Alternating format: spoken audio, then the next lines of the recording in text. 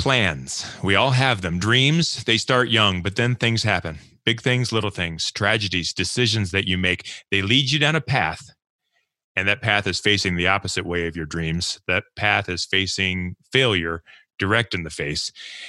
My guest today has been there. He is two things: the most overqualified valet attendant in the world and the president of Ashland University. Success on many levels. Carlos Campo tells his story next. This is A Dash of Grit. Recipes for success from courageous leaders who overcome challenges and build great things. Now, podcasting from Spire to leaders in local communities like yours, here is Brian Leflock.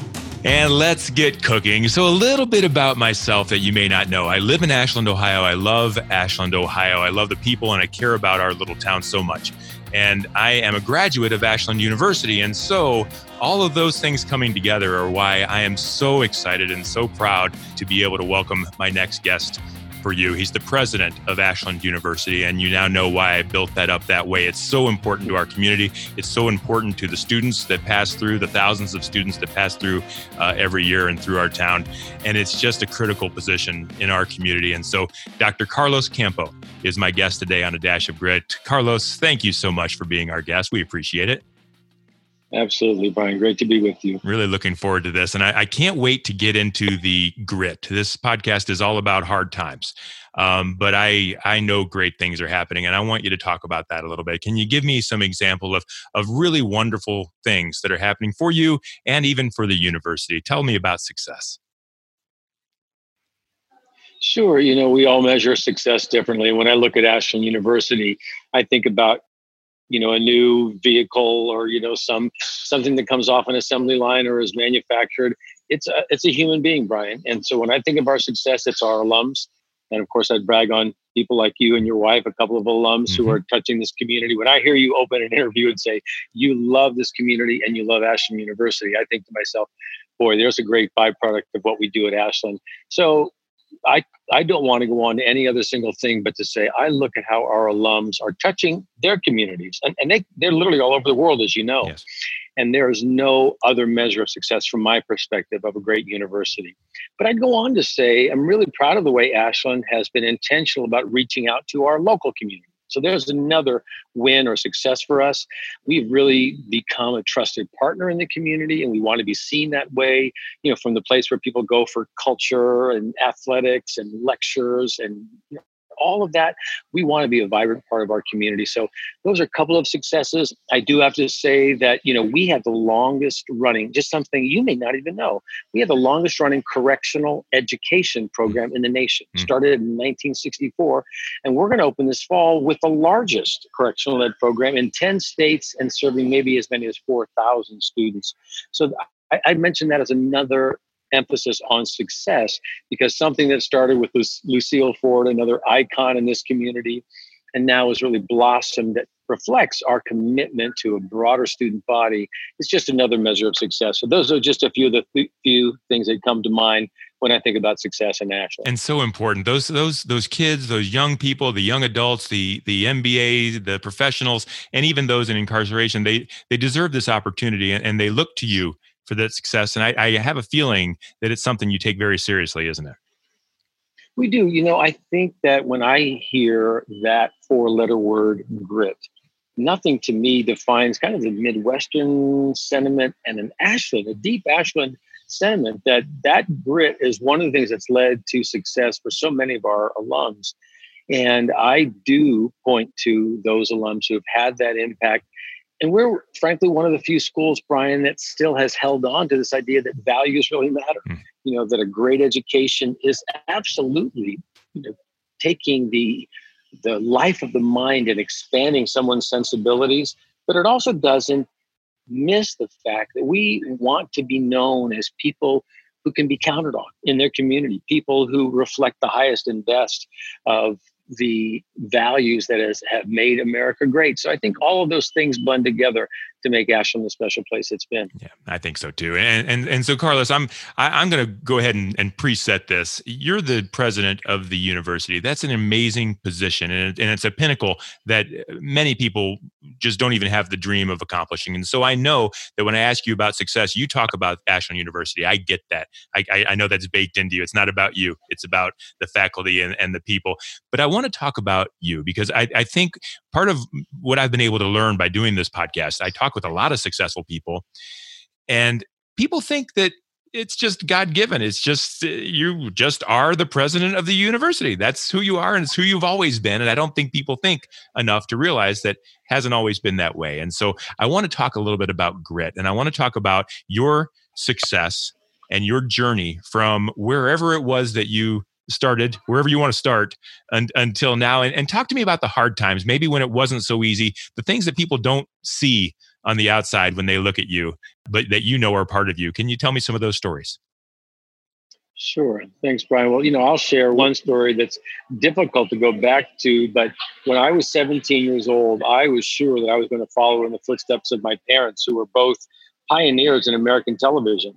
And they actually met on the Jack Paar television program, kind of the precursor to Jay Leno and Johnny Carson.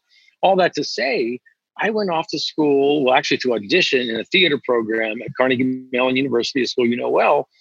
And literally when I returned home the next day, my mother had a cerebral hemorrhage and died. Literally that suddenly, just overnight. And here I am, a 17-year-old, getting ready for the adventure of my life, I think. And now suddenly my life has been irrevocably changed. So, when I think about the fact that when that acceptance letter came from Carnegie Mellon, Brian, I knew I wasn't going to Carnegie Mellon. I stayed home, cared for my 14-year-old sister, my dad and I, and the three of us were kind of together at that moment. But I say all of that because I never would have thought that the journey that's taken me to Ashland would have begun in that fashion, because I was on a track that really, I continued to study theater. As one of my English profs who said, you know what, I think you're talented enough to pursue a degree in English.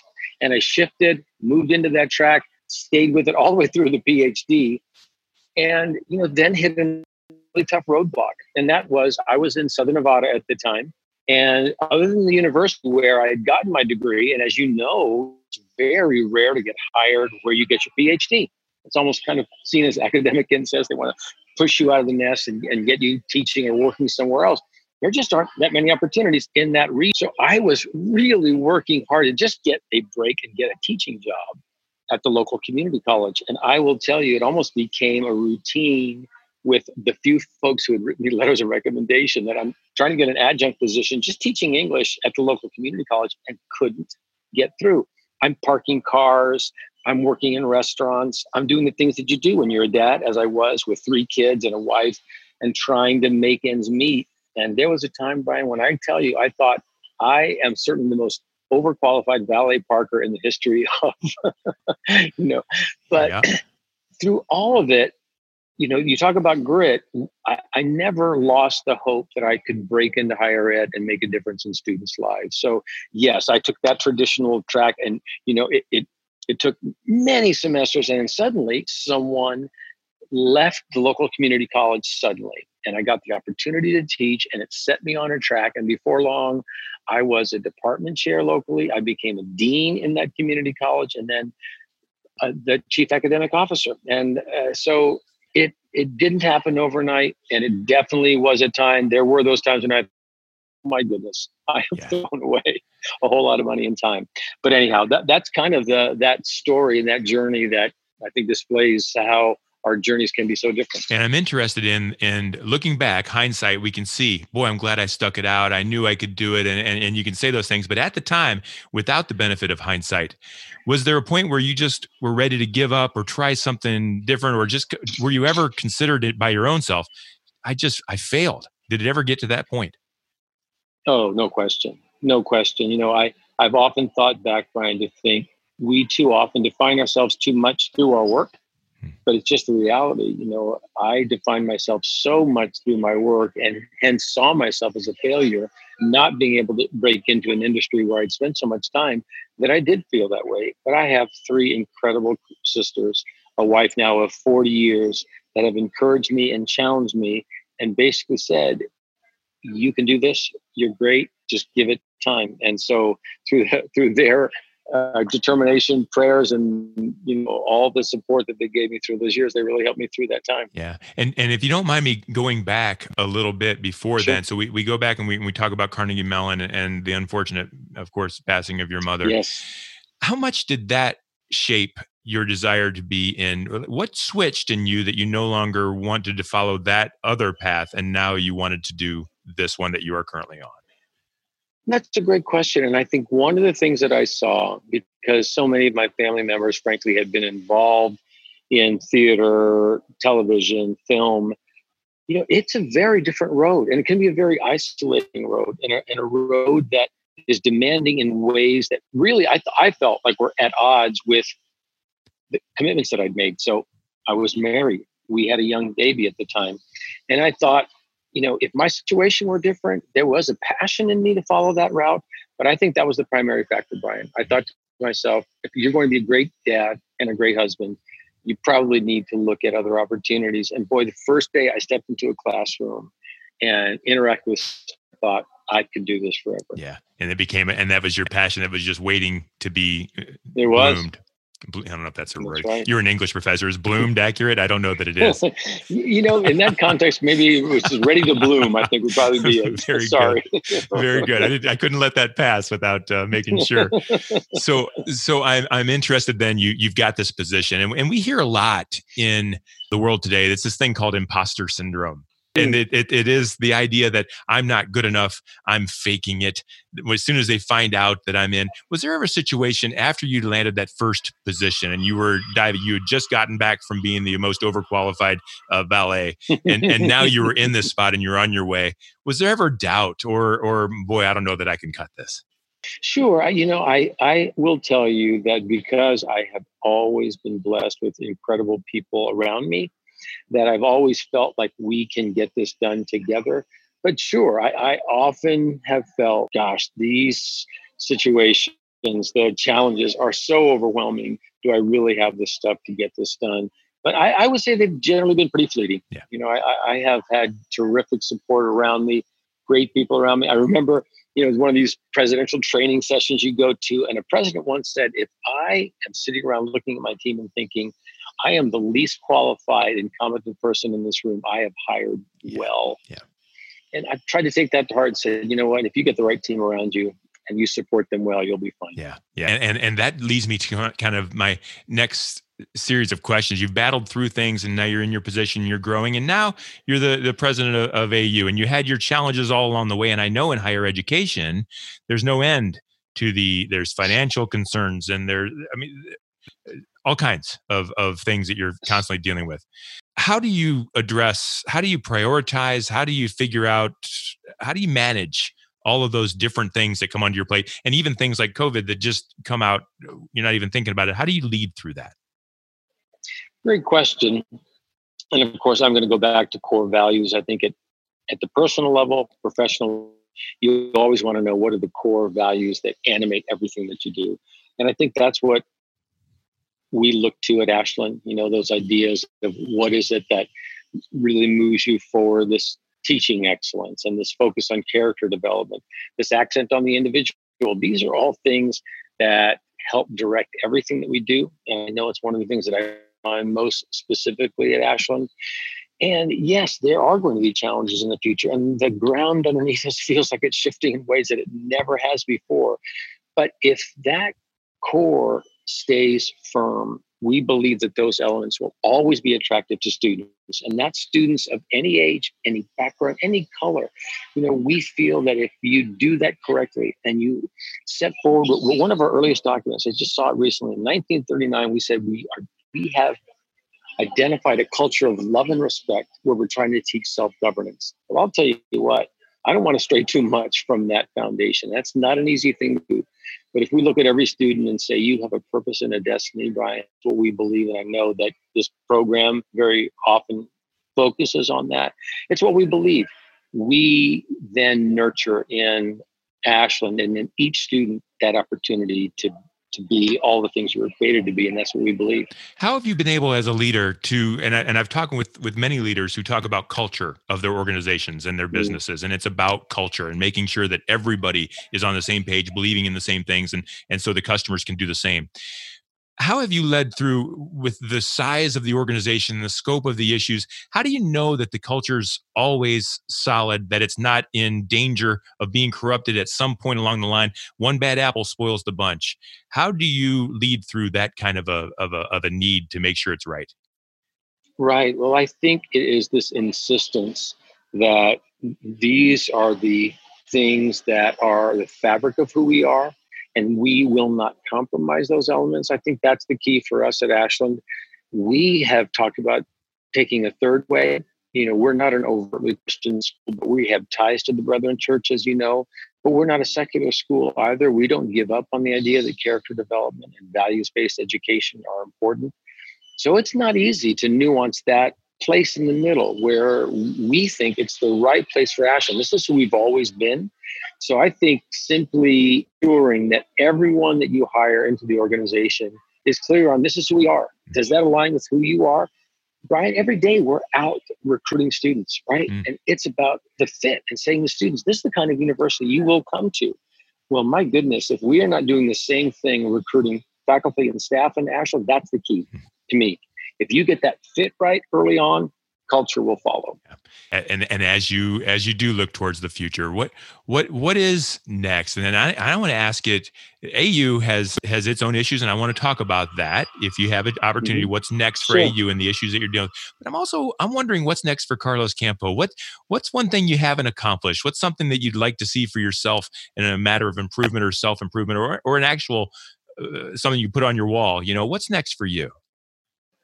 Well, it's a great question. When I think career-wise, I feel like Ashland is the kind of place. I've always been that sort of person that never sees a job opportunity as a stepping stone, Brian. I know. So I'm not looking beyond Ashland. I really want to invest, and I feel like we are. Karen and I are fully invested in the community and in the university. So I don't really have a career goal on my bucket list that says I want to get to these things. Oh, yes, I do want to get to every single major baseball park in the country and some outside of the country. So that's one on the bucket list.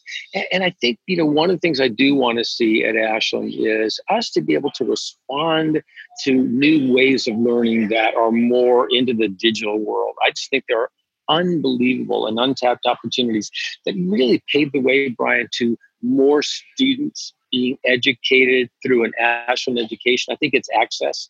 So that's on my bucket list. I want to create greater pathways for more students to become Ashland students and have them experience what you, your wife, and others have experienced. So that's certainly on our list, ways to ensure that we are available, if you will, to more students. Yeah, wonderful. And that's a great goal to have, because the more folks that become Eagles, the better off, I believe, all of us here, but everywhere across the country, like you said, and across the world are. So thank you. Very good. So I if someone's interested in Ashland University, or maybe even specifically for you, how would you ask someone to reach out to you or to Ashland and kind of get in touch? Thank you. We believe we are building on a strong foundation, and partially because we get such great feedback. So it's easy to reach me at just president@ashland.edu. So just the word president, ashland.edu, and we try to respond to everyone as quickly as possible. And we incorporate a lot of those ideas into who we are at Ashland. So thanks for that. Wonderful. And thank you for everything that you've done, not just for Ashland University, but for Ashland in general. We coexist, don't we? And success for one is success for the other, and vice versa. So it's very important. So thank you, Carlos Campo. Thank you, Dr. Campo, for being a part of Dash of Grit. It's a true honor for me and a pleasure for me. And I know that our listeners will appreciate the idea that it's not all success. It's not all glitter and gold, that it's a lot of hard work and a lot of self-doubt, and overcoming is everything. So thank you so much for being a part of our show. Thank you, Brian. My honor. Thanks. So very quickly, I want to tell folks about Spire Advertising. It's the sponsor of this podcast, and it's what allows me to do what we do. Spire Advertising is a marketing company that helps businesses and organizations accomplish the next step and break through the ceilings and break through the hurdles that they're trying to overcome. And if your business needs that kind of support, that kind of help, we're here for you. You can learn more at spiread.com. That's spiread.com. If you click the contact sales button, I will answer. And I will look forward to doing that. I am Brian Lefelock, Director of Sales with Spire Advertising. Thank you again to Dr. Carlos Campo, the President of Ashland University. My alma mater, I'm thrilled. Thank you, sir. Thank you. This has been A Dash of Grit. Thank you for listening. We'll do this again. This is A Dash of Grit. Recipes for success from courageous leaders who overcome challenges and build great things.